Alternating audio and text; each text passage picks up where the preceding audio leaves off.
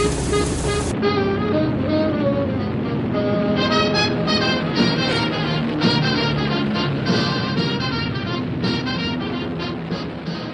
morning and welcome to the Automotive Hour. I'm your host, Louis Altazan, with Mr. Brian Terry. Hey, Free Tools, we'll try to answer any automotive questions you may have. Why don't you give us a call? Our number is 291-6901. And if you use the area code here in Baton Rouge, Louisiana, which is 225, you can reach us from anywhere inside the continental United States this morning. There you go. We sure wish you would. We always enjoy hearing from folks. It kind of makes the show a little more interesting, I find. Get you a nice live answer today. There you go.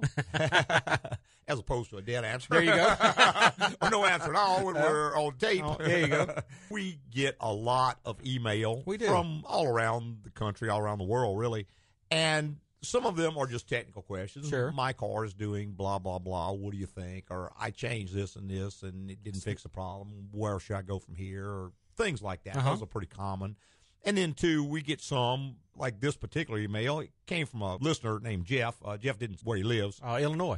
Oh, does it? Okay, Yeah. I missed that. Jeff from Illinois, and he had a 3-part question. Okay. Which I thought was pretty good. We kind of go into it a little bit today. Sounds great.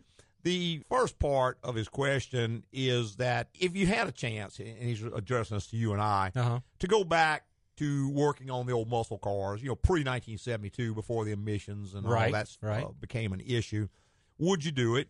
And number 2, what is your favorite car of all times?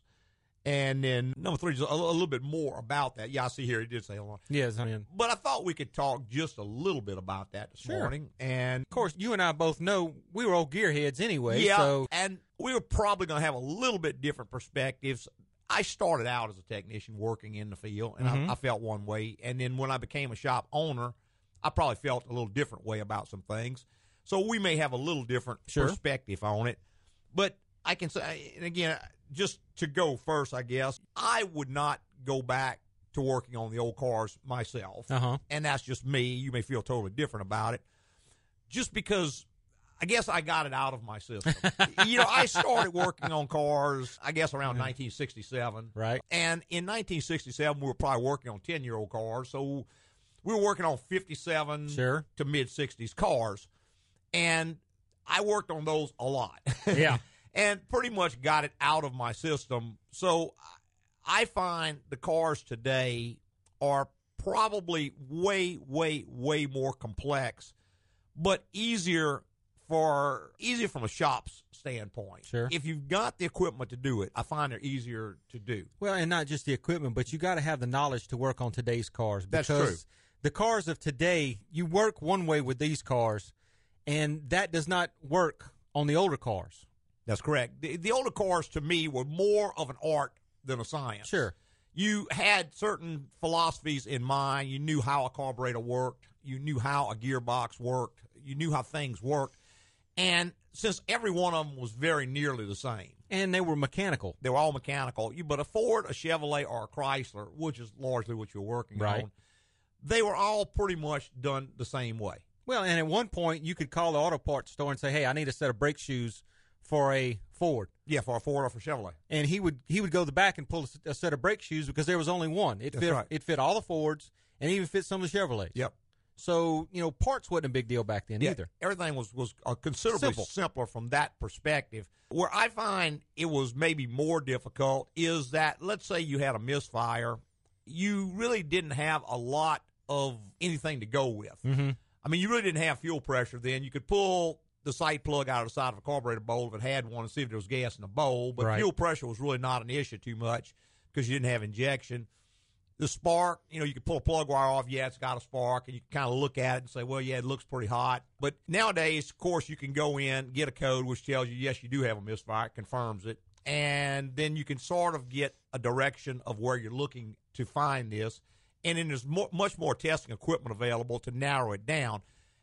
Back in those days, it wasn't really practical to have a $500,000 worth of service equipment because the cars were pretty simple. You could figure it out other ways, and the flat rates in the shops and all just didn't support that kind of an investment. And most of the people that owned cars knew how to fix them.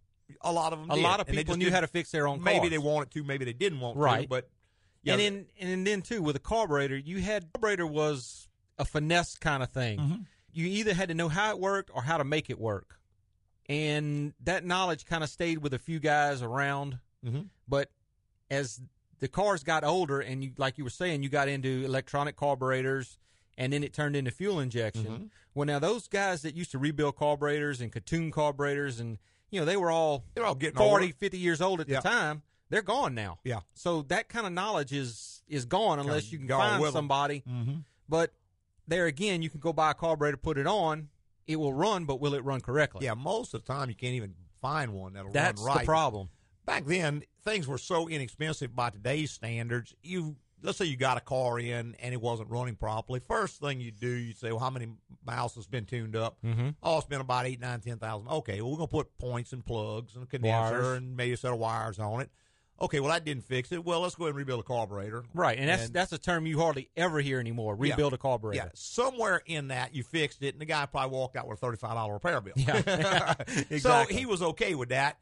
And even though it wasn't really the scientific way that it should have been done, it worked okay back then. But nowadays, if you go in and say, well, let's change this, every one of those, well, maybe it's this, it's $300. Sure.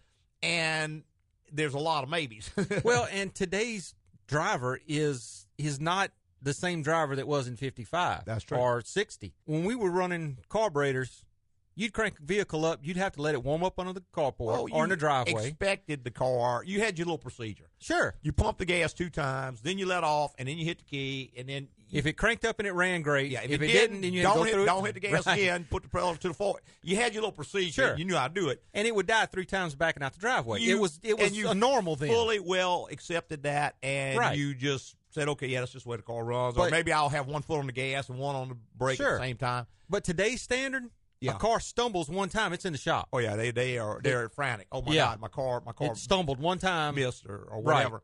So yeah, I think the standards have changed quite a bit, and I guess we were kind of straying away from the question. But from my perspective, I would not really want to go back to working on no cars. We do still work on some of them. We do. We have to limit it because they do take so long, and parts are a real problem. So we there's only only have 1 or 2 in the shop at a time. And there's only a couple of people in the shop that can really work on those kind of cars anymore. That still have the experience from the older ones, myself being included. Right. So it has to go through a certain couple of people, and then they have to have time to be able to do this in between the rest of the vehicles we're trying to fix in the shop. And it ties up the shop so long because you have to go in and diagnose a problem. Then you have to start the long, arduous search of finding decent quality replacement parts. That is another problem. So the car's sitting there all that time. And then you have to put them on, and then you discover something else because it is an older car, and things happen, and it ties it up longer. It ties up a bay in the shop, and when we're not working on it, we have to move it out. Right. So it takes 2 people to move it out if it's not running, 2 people to move it back in at night. So therefore, you have that much more time that is spent that you're not being able to charge for. Mm-hmm. So, that's part of the problem with working on the older cars in a shop environment. Yeah, nothing to do with the car itself. It's just kind of inefficient in today's environment. Now, at home, to pose the question to you, would you like to go back to working on those cars? And I get enough of that at home. And I actually get enough at the shop. So, no, I don't think I'd want to go back to strictly working on those kind of cars. Mm-hmm. Now, the second part of the question: what was your favorite car? I don't know, man. I had favorites. Yeah? I had more than one. Okay. And today I even have more than I had back then. Okay. But, I grew up in the era of the Mustangs and the Camaros, the late 60s Mustangs and Camaros. I mean, if I had to go grab to get one, it would probably be a Yenko Camaro. Okay. That would probably be the 68 Yenko. Yeah, and see, to me, I guess my perspective is different because I started working on cars when those cars were new. Uh-huh. And in fact, I worked in dealerships, and it really wasn't that much fun to work on. Exactly. I would go back to like a 55 Chevrolet, which is a car that it was really cool when I was growing up. And that was one of my other favorites. And, if you look back a couple of generations, for instance, the guys who are a little older than me, they wanted probably a 50 Ford or a 50 Mercury. Sure. Because that was the cool car to them. You go back another group, and to them, a 32 Ford 3-window coupe would have been the cool car. Mm-hmm. Well, if you ask the average guy nowadays, what's the 32 window Deuce coupe? He got a coupe. He don't even know what that was. No. The car didn't mean anything to him because he never had experience. He wants maybe a Honda Prelude or something. That was a cool car to him. So it changes. As the generations change. Right. I'm early baby boomers, and if you go to like your war babies, they had a car, And to them, I think the 32 Fords, the 34 Fords, all those were the cool cars. Those were beautiful cars. And, man, that was the hot rod that they wanted and all that.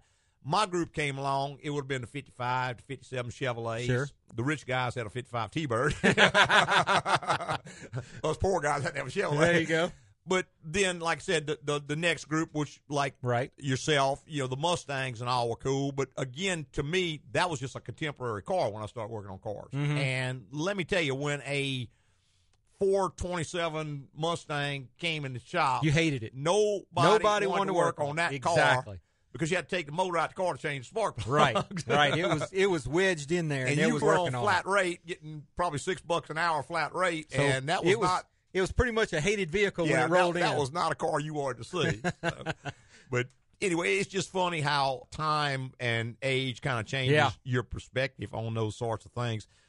The last thing, I guess, on it, from a shop's perspective, the old cars were a lot easier to work on. They were a lot cheaper to work on. I think shops probably made a lot more money back in those days, and that was why it's witnessed why they had so many shops. Right. I mean, you had Baton Rouge probably has 1/3 as many shops as it did 40 years ago. Sure. Now, fortunately, the newer cars don't break as much, so 1/3 as many shops can handle the load. They last longer. But when they do break, it's usually a much bigger deal. But the cost of equipping a shop is much, much, much, much greater nowadays. Oh, most definitely. Than what it was back when these cars were around. I mean, for the most part, most of the techs had their own tools. They had their own equipment. And one of them may have had not a scan tool, but a scope, something like to that. scope an ignition pattern out with. But that was really the biggest part that was of kind the of equipment. The exception, more so than the rules. One guy in the shop had this equipment, and everybody else used it. Right. Hey, we'll take a quick little break. Be right back with more on the Automotive Hour. If you ever plan to motor west. Ah, yes, Mr. Bigfoot. Make yourself comfortable on the couch and tell me what has stressed you out. I'm just a secluded forest dweller, and I like it like that. But every now and then I get these people hunting me down. There's a TV show, jerky commercials, and now another movie. Then I worry about the hype. If they do find me, will my feet be big enough? Well, Mr. Foot, I can't really do much about these people, but I can tell you how to create some peace of mind in your life. Do like me and take your car into AGCO once a year for a general inspection. They provide me an honest opinion on the maintenance and repairs I need now and in the future. They can even catch small issues that could lead to big expensive problems down the road. An AGCO general inspection, huh? Oh, one more thing, Doc. Could you tell me where I can find this toilet paper? I've heard wonderful things about it. Here's AGCO's number and the name of another store that may ship some TP straight to your cave. Thanks, Doc. Get your own peace of mind and schedule your general inspection today at AGCO Automotive. AGCO, it's the place to go. Hey, welcome back. You just joined us, the Automotive Hour. I'm your host, Louis Altazan, with Mr. Brian Terry. Hey, between two of us, we'll try to answer any automotive questions you may have. Just give us a call. Appreciate you spending your Saturday morning with us, kind of waxing about all the old cars and working on them and stuff like that. Yep. And you brought up a good point, I think, during the break, and that is hot rodders for years have been putting different motors and different things in cars. Ever since it was, these guys would take the biggest motor they could find and put it in the smallest chassis they could find. Right. So the power to rate ratio was different. And it may have been an Oldsmobile motor and a Chevrolet or a Ford motor and whatever. Didn't matter back then. But, you got to remember the difference between then and now for the most part. There are still some guys like that out there that do that. Yeah. And I think if that's your hobby and you enjoy doing it, God bless you. By all means. By all means. But more and more what we have nowadays is a guy who maybe wanted one of those cars and never had one, and now he's approaching retirement age. Maybe he has more disposable income than he's had before, and he just wants to buy that car and drive it. Sure. And there's a big, big difference between a guy who built the car from the ground up himself, and he knows the drawbacks, he knows the foibles in there, and a guy who goes buy a car and pays a lot of money for it. And his expectations are going to be much, much higher. In most cases, I find higher than the car is going to be able to deliver. Mm-hmm. Because it's sort of like you say, you could take an old body and put all new stuff in it. But again, that car hasn't been factory engineered. Somebody hadn't crashed it in a wall 10 times to make sure that everything's routed right. They haven't simulated thousands and thousands of miles. So no matter how good a job you do an absolutely perfect job, but you run the wiring harness here. Well, you don't realize that it's going to vibrate and it's going to rub a hole in it, and then the car's going to die. And if you built the car yourself, you kind of sort of know what's going on. You go back, you tear it down, you take this, you tape it up, you move it to a different spot. Sure. And you just take it as a learning experience. But to a guy who paid $80,000 for this car, that is a nightmare to him. Yep. Because, number one, the car died on him, so he's stranded, scared to drive the car and all this kind of stuff. He has to bring it somewhere and pay somebody down and fix it. That is the biggest problem. If you have the wherewithal to, like you were explaining earlier, to work on this car yourself, understand what's going on with it, and you enjoy working on it, Yep. then that's the car for you. Yeah. But unless you have the money to pay someone to do all this for you, then like you're saying, you could kind of be disappointed, because those old cars, although they look cool, they don't drive like the new cars do. They required a inordinate amount of maintenance and just to keep them running. And not only that, but you actually had to drive those cars. Mm-hmm. You know, I've got that old Mustang at the house, and every time I get in it, I think, you know, I used to have to drive this car. Mm-hmm. I mean, you had to pay attention to what was going on. You had to watch the temp. You had to do, you know, there was several things you had to do while you were driving the car. Mm-hmm. It's not like getting in today's cars. You reach in there, you turn the key, it cranks up, you drop it in button. gear, or push the button for that fact, and you drive off. Mm-hmm. Those cars weren't like that. And, you know, that it gets disappointing when you, like you're saying, you spend that kind of money on one of those cars. Well, if you're expecting that sort of an experience, then what you need to do is find one of these reissues, like the Charger that Chrysler's come out that makes it look kind of like the old one, or the Camaro from Chevrolet, which looks kind of like the old one. That's about the best you can be able to come up with. Right. Because when people build a car, an old car, or a kit car, or whatever, again, this is not a factory engineered, tested, tried and true. Right. Companies like General Motors have thousands, if not tens of thousands, of engineers who sit there and make sure every detail of this car is a certain way. Every bolt has been sized to the exact diameter. It's been tested. They've been revised. The torque specifications for the bolts. I mean, the way the wires are routed, the plastic tubing, the actuators, all this stuff is designed to work as an assembly and put together and tested over and over and over and over to make sure that the customer is going to get a pretty good experience when he gets the car. Right.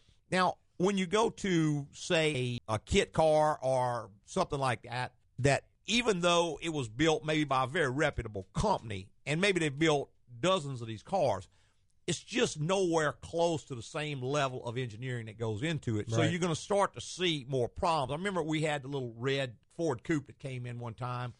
Beautiful little car, built up in North Carolina somewhere, and the guy had spent a good deal. I want to say he spent about $80,000 for this car. Okay. And brings it to us, and, of course, the first thing we noticed is that one of the brake lines had rubbed on the chassis and rubbed a hole through his brake pedal. It goes to the floor. But all the frame had been painted very, very nice, and that brake fluid ran down and bubbled all the paint off the frame. Right. And you know, it wasn't a pleasant experience for him. It was a simple, honest mistake. Just the line was a little too close to the chassis.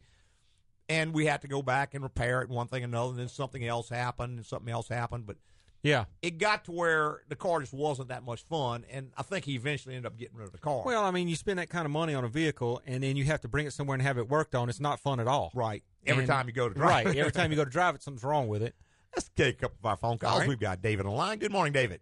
Good morning, guys, and Merry Christmas. Thank you, sir. Thank you. Got two questions. The first one's kind of a broad one. Now that the bottom line of every one of your invoices is going to say the government share is $10.50 out of every 100 instead of just a mere 10, they want even more.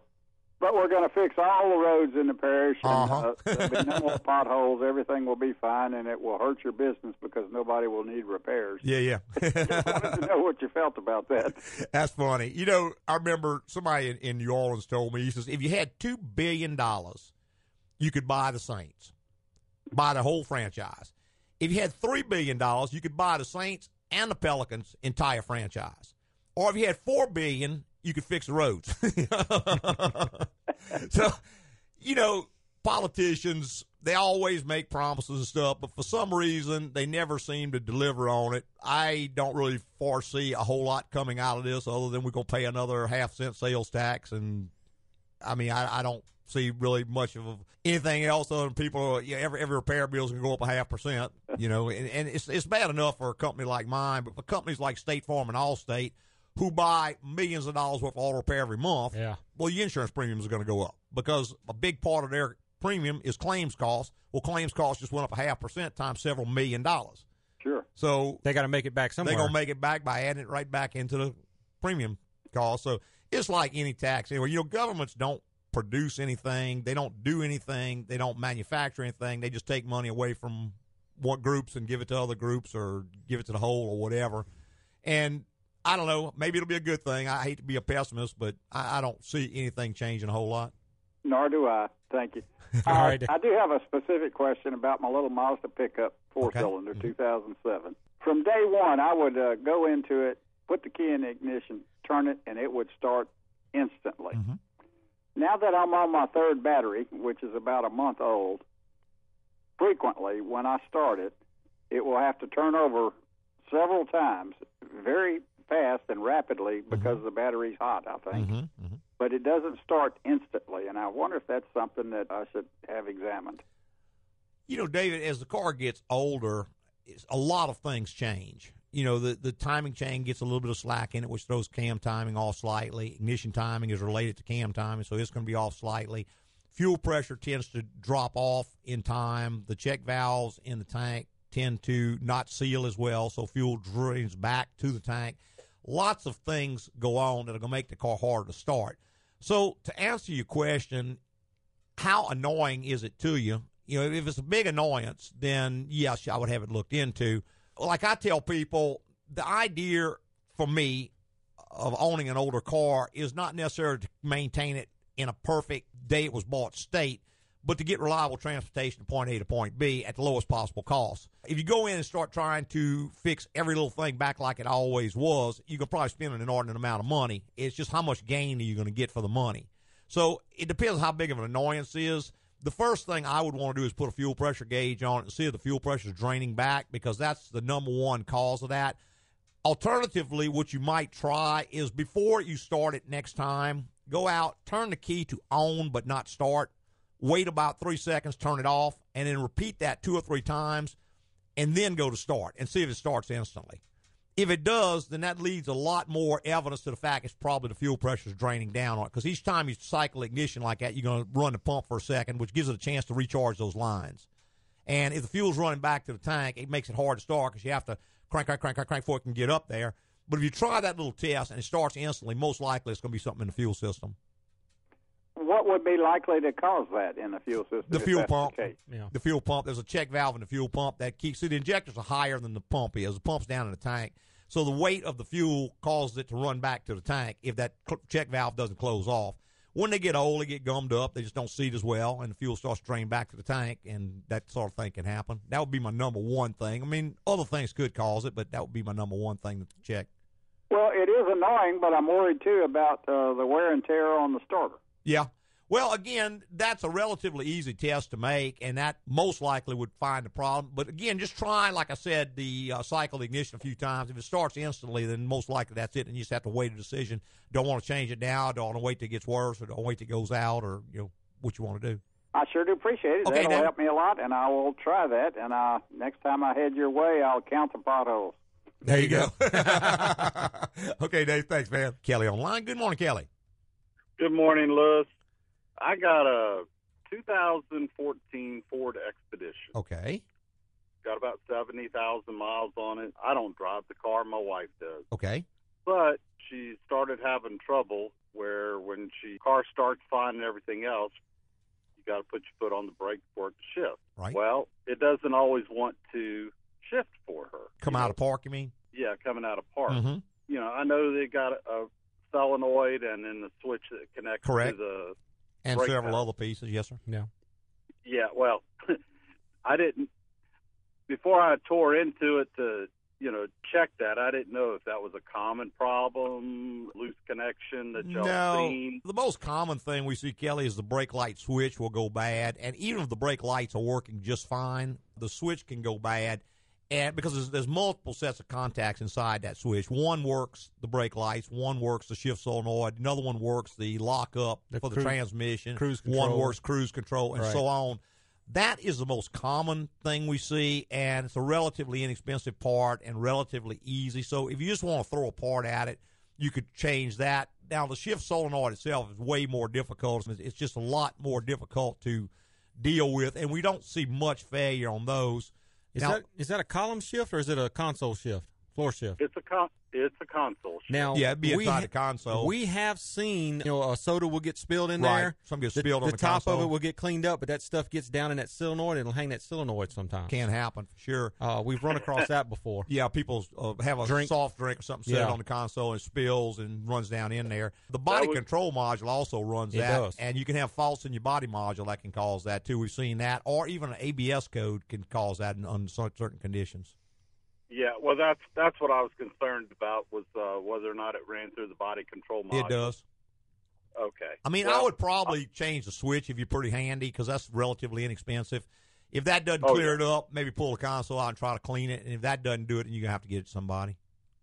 Yeah, well, that's what I'll do. Yeah, the spilling of drinks, the grandkids ride in there quite a bit. Yeah. So. And, I mean, they can spill it all the way in the back seat, but if it runs forward on that console, drips down through that little grill where the shifter moves, gets in there. Soda has got sugar in it, so it's going to get sticky, and it's going to stick those little solenoids. It doesn't take much to stick one. That makes a lot of sense. Thank you very much. If I can't get it, you'll see it. Okay, Kelly. Right, thanks, man. Thank you. Bye-bye. All right, we got to take our second little break. We'll be right back with more on the Automotive Hour. So lie back on the couch, Ms. Bo Peep, and tell me what's got you stressed. My sheep keep getting lost. I mean, they're in the meadow 1 minute, and I look down at a text, and then I don't know where to find them. And they keep doing it. Let me level with you, Doc. Sheep are not the smartest animals. Not you, Denise. You're the exception. Look, Doc, you ever try to have a conversation with a sheep? It's a little one-sided. They just look at you with this blank look on their faces. That and the whole getting lost thing has me at my wit's end. I can't really help you with losing sheep, but I can tell you how to get a little peace of mind. Do like me and take your car into AGCO Automotive once a year for a general inspection. They check everything out and perform maintenance on what you need to keep your car running right, and it saves money in the long run. Ooh, with the money I save, I could buy some shock collars to keep those little half-wits in one place. Denise, you know I wouldn't do that to you. Get your own peace of mind and schedule your general inspection today at AGCO Automotive. AGCO, it's the place to go. Noise of the river I don't mind it 'cause the man with the whiskers has a lot behind it, but I can't. Hey, welcome back. If you just joined us, the Automotive Hour. I'm your host, Louis Altazan, with Mr. Brian Terry. You got a question or comment, you give us a call. They try to help you out, and we've got Burrow has been patiently holding. Good morning, Burrow. Good morning. Yes, sir. Yeah, I just wanted to call and ask you, I have no coolant in the reservoir. Okay. What does that indicate? What kind of vehicle are we talking about? That's about 2000 Toyota Camry. Okay. You're familiar with it when you see it. Yes, sir. I mean, the most common thing, Burrow, would be a leak somewhere. And, again, it could be as simple as the reservoir itself has cracked. I mean, you got to say it's almost a 20-year-old piece of plastic. The reservoir may be broke. The hose going to the reservoir may have broke or cracked. It's also possible that a radiator's leaking or a water pump's leaking or any of these things. It's going to be a leak in the system somewhere. The way those old ones worked, that reservoir was like a siphon, and as the radiator went down, it would draw fluid out of the reservoir. Yeah. And the thing is, if the radiator gets low beyond that point and you refill the reservoir, it's not going to get low anymore because the siphon's been broken. So it's kind of deceiving. I've seen people go in and they'll fill the reservoir, then they say, well, it's not going low anymore, so now my car must be fixed, and they end up burning the engine up because all the water's out of the radiator. So what you have to do, other than find the leak in the interim, is go in with some coolant, distilled water mix, refill the radiator when it's cold. Just take the cap off, fill it completely to the top, and then fill the reservoir.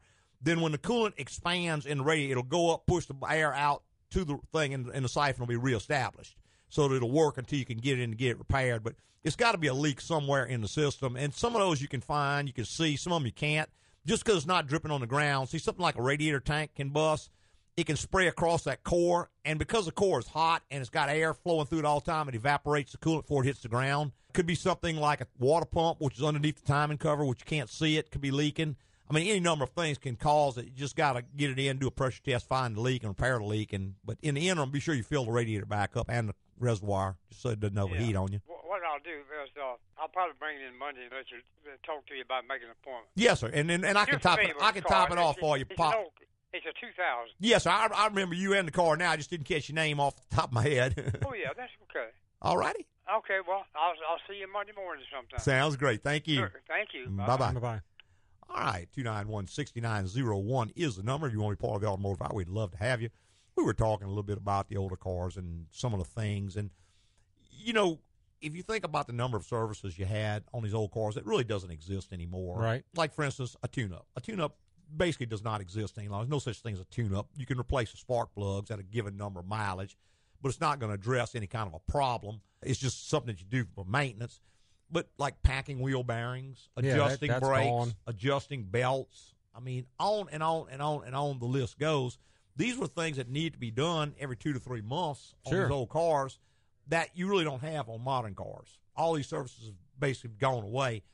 And when you get one of these old cars, it's important to remember that you have to go in and do those things, because if you neglect them, you're going to end up with some breakdowns and so on and so forth as that. Let's go back and catch a few more of these lines. We got Mike on the line. Good morning, Mike. Good morning, guys. How y'all? Doing great. I got a problem with my Toyota Tundra. It's an 08. Mm-hmm. And this happens maybe about once a week. It's been doing it for a couple of months now. It just happened this morning. I'm in the parking lot. I start the truck up, and every light on the dashboard pertaining to brakes comes on. Okay. ABS light, vehicle skid control light, right. The little the parking light, emergency brake light comes on. Everything. Okay. Okay. If I turn the key off, start it again, right, and all those lights go off except for the ABS light. Right. ABS light stays lit until I drive about 50 yards or 50 feet, actually, and then it goes out. Yeah. Yeah, that's pretty common for those. See, what's happening when you're cycling the ignition, what you're doing is you're moving all the codes from active memory into history.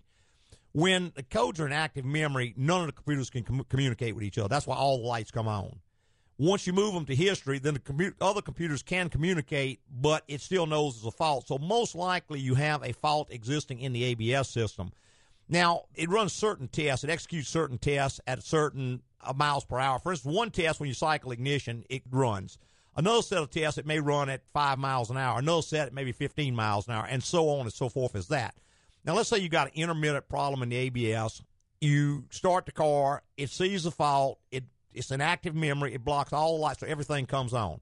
You cycle ignition, the fault moves to history. Now, if that fault does not occur again, then all the other computers start communicating, but that light stays on because it's got a history code in it. When it drives 3, 5, whatever miles per hour to execute that test, if it happens to pass the test on this cycle, then it's going to turn the light off and move it to history. So what you've got is an intermittent problem in the ABS unit. And what that problem could be any one of about 500 different things. So you're going to need to get it in and check it. That even ties into the steering system. You got what they call a yaw sensor, which detects the car moving sideways and applies the brakes. You got the steering angle sensor. Could be that if you had a front-end alignment and they didn't reset that yaw sensor, it may be out of sync. It may have just gotten off on its own. It could be one of the wheel speed sensors. It could be any number of things. The important thing is there are codes set that are in the history that the technician is going to need to diagnose this problem. Well, you mentioned in the codes, that jogged something in my memory. The first time it happened, I happened to be near an auto parts store. Yeah, and they can't find that. They cannot find that. That's going to be in the what they're looking at is the power control module. This is in the chassis module. They have no access to that. Now, you have to have a Toyota brand stand tool to do that. Okay, so somebody that actually has to know what he's doing is going to have to take a look at it. Exactly right. And it doesn't have to be a Toyota dealer. I mean, we've got all the Toyota scan tools. We have everything Toyota has. We can do that job for you. Any competent independent shop can do that. But you can't get that with an OBD2 code reader. It's a totally different module. It's a whole different thing. It may be a code in there saying brake fault or brake failure. That's just a generic code saying, hey, I'm not communicating with this module because it's got a fault code in it.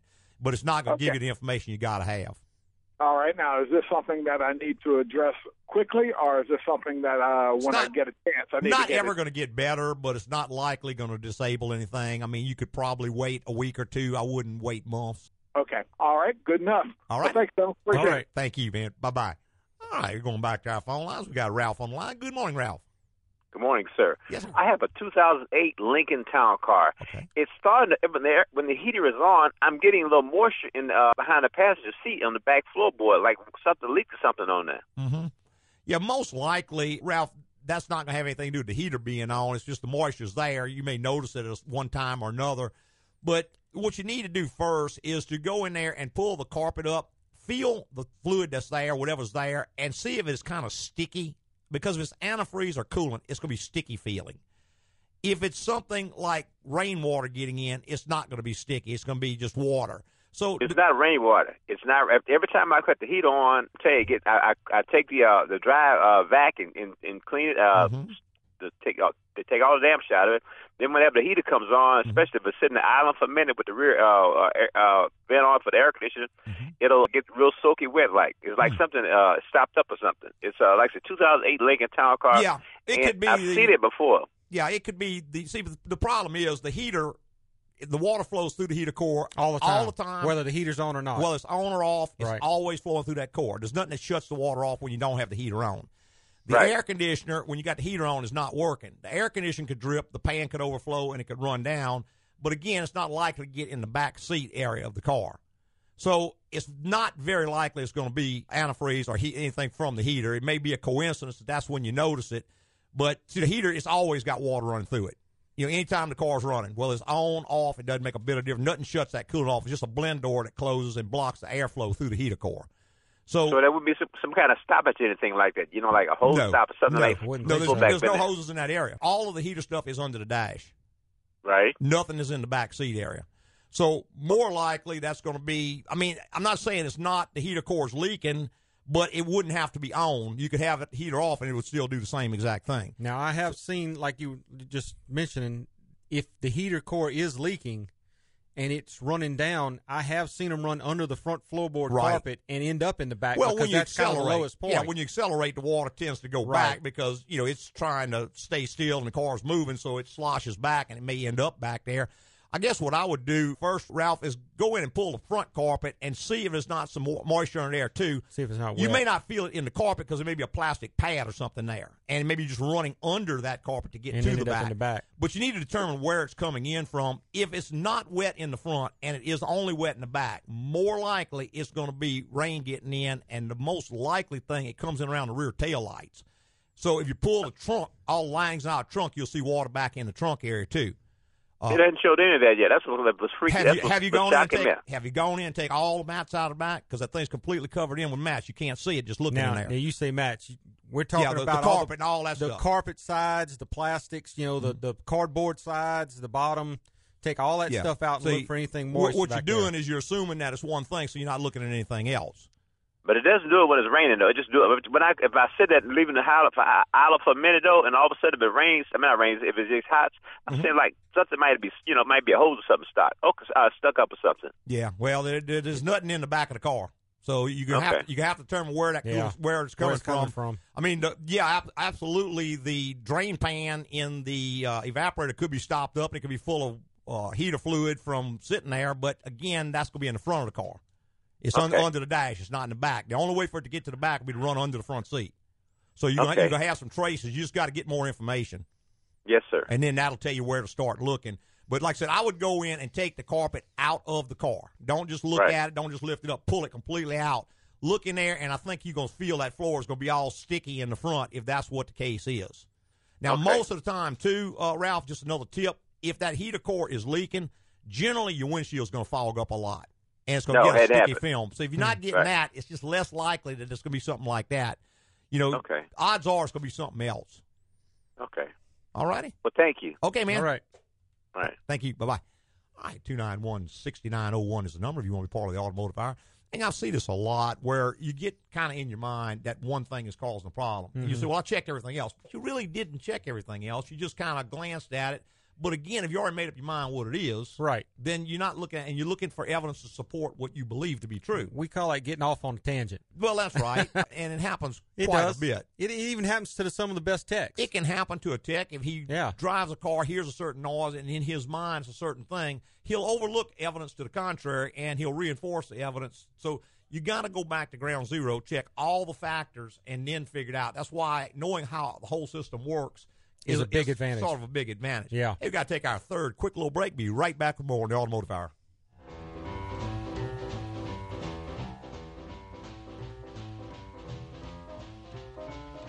Hello, you must be Glenda Goodrich. Relax on the couch and tell me what's stressing you out. Do you know how stressful it is to be good all the time? I don't want to be wicked, but sometimes I'd just like to not say thank you, or pinch a bratty kid, or stick my finger in a chocolate, and if I don't like the flavor, put it back in the box. Oh, that would be divine. Unfortunately, Glenda, I can't assist you with your goodness issues, but for peace of mind, schedule an annual general inspection with AGCO Automotive. They'll check out your vehicle, perform needed maintenance, and let you know about future repairs. That way, there are no surprises. Well, you definitely want your automotive repair shop to be good and not wicked. A young girl once told me there's no place like home. And I've got to go. Just bill me. I'll be somewhere over the rainbow. Toodaloo! That little witch might not be so good after all. Get your own peace of mind and schedule your general inspection today at AGCO Automotive. AGCO, it's the place to go. Welcome back to the final segment of the Automotive Hour. I'm your host, Louis Altazan, president of AGCO Automotive. Got our lead tech, Mr. Brian Terry, right here in the co-pilot seat. Hey, between two of us, we'll try to answer any automotive question you may have. Still got a few minutes. Give us a call, 291-6901. And that's exactly what Mark did. Good morning, Mark. Good morning, gentlemen.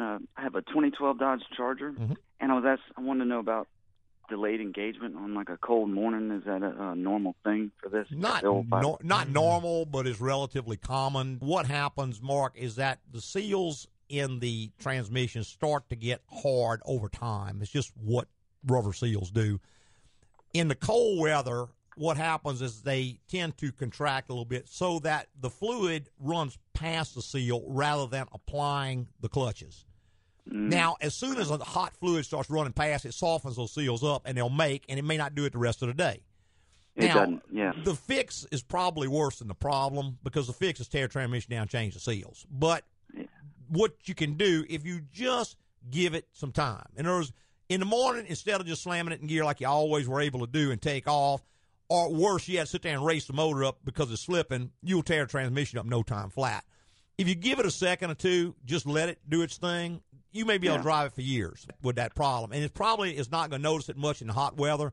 The hot weather, the case is hot, the fluid's warm. You know, it's not as big of an issue. It's going to be a cold weather issue. Now, if it hasn't been serviced recently, what you may... Oh, it has. Okay, I'll say you may consider reservicing. Another thing is make sure that the fluid level is not just a little bit low, because if the fluid level is just a hair low, maybe a slight leak somewhere, what happens the same thing, you don't have enough fluid to cover the screen completely, and it sucks a little bit of air in the morning. As soon as the fluid heats up, it expands and covers that up, and so therefore it goes away. And again, that'll be a cold weather thing. So, one thing you could do just to try that is just take about an extra half a quart of fluid, even if it shows full on a dipstick, just dump an extra half a quart in there. Can't hurt anything.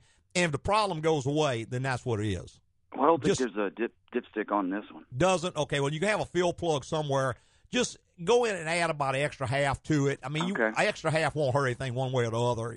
So, and if that clears it up, then it's probably low. If it doesn't have a dipstick, it's possible that it didn't get completely filled up, particularly if it was serviced during the summer when the fluid was really, really hot anyway. Sometimes it's easy because it might show full when it's hot. There's a temperature chart you're supposed to use with it. And if it didn't get completely filled, or again, if it's got a slight leak, I mean, if you lose just a quarter of a quart of fluid, it could affect that in cold weather. Because when it's cold, the fluid contracts and it goes down, and it doesn't take much. Well, and they've made it difficult for me to even observe that. It is. Get to it. You know, the car is like 4 inches off the ground. Right.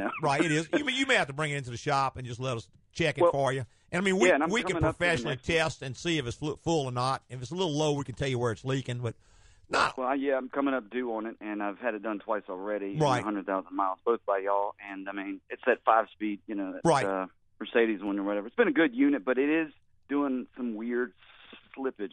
And the other thing I was going to lead into that is as it accelerates, it feels like once it gets into second, there's like a dead zone there, and then the torque starts to kind of set in as it rises. You know what I mean? Yeah, and again, it feels like it's varying on. I would make sure you don't have a little small leak somewhere, because some leaks are very hard to find because they only leak when the car's running. They don't leak sitting still. They don't leak at night. They don't like in a pressure line. And when running and you're going 40 miles an hour, the wind in the car is blowing it back. It's not going to drip anywhere. So you may not see a drip anywhere. It doesn't take much of a leak to get a little bit low, and it'll start doing all those weird kind of things. Yeah. Okay, and every time I get on here, I can't remember what the hell. I'm just about out of time. Yeah. Mark, I know. Make it real quick.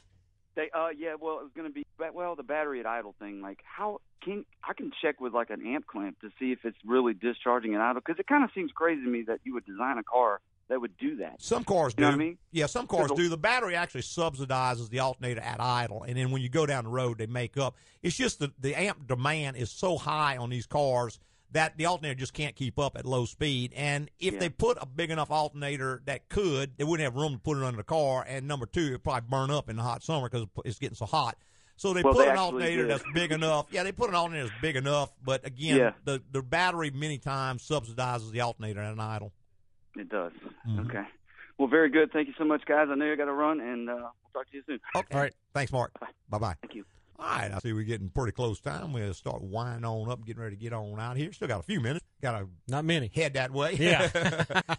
As always, we appreciate everybody listening to us this morning and every Saturday morning. I'd like to thank all our podcasters for listening this week and every week. Tell your friends and go to your favorite broadcast or rebroadcast service, whichever that might be. Well, there are basically several. dozens, if not hundreds of them. Stitcher is one of the big ones, and you got Podbean and Podcasts, and I don't want to leave anybody out, but I can't remember them all. Yeah. Whichever means you use to listen to our show, iTunes is another big one. There should always be a place where you can leave a written review. Most of the time, there is a place for a written review. And by filling this out for us, it kind of moves us up to the top of the list. Therefore, when somebody types in auto repair, our show comes up, and we get more people listening. That's right. What happens, like with any review system, they look at the number of years you've been on the air, how many consistent shows you have, and they look at the rankings. If you have 150, 200, 300 5-star rankings, you move up so that when people type in a generic term like auto repair show, if you punch the name of the show, just like anything else, it's going to come up. But if you punch in a generic term, those with the highest rankings will come up close to the top of the list. And clearly, people are going to look at the ones close to the top of the list. That's the ones they're going to click on. Sure. So the more people click on us, they do measure that, and the higher you get in your ranking. So it's sort of a self-fulfilling prophecy after a while. That's why we always harken that we want good rankings. Sure. So anyway, we appreciate reading them. We do. Makes us know we're doing a good job. Hey, preceding was our opinion based on experience in the automotive industry. Have a great weekend.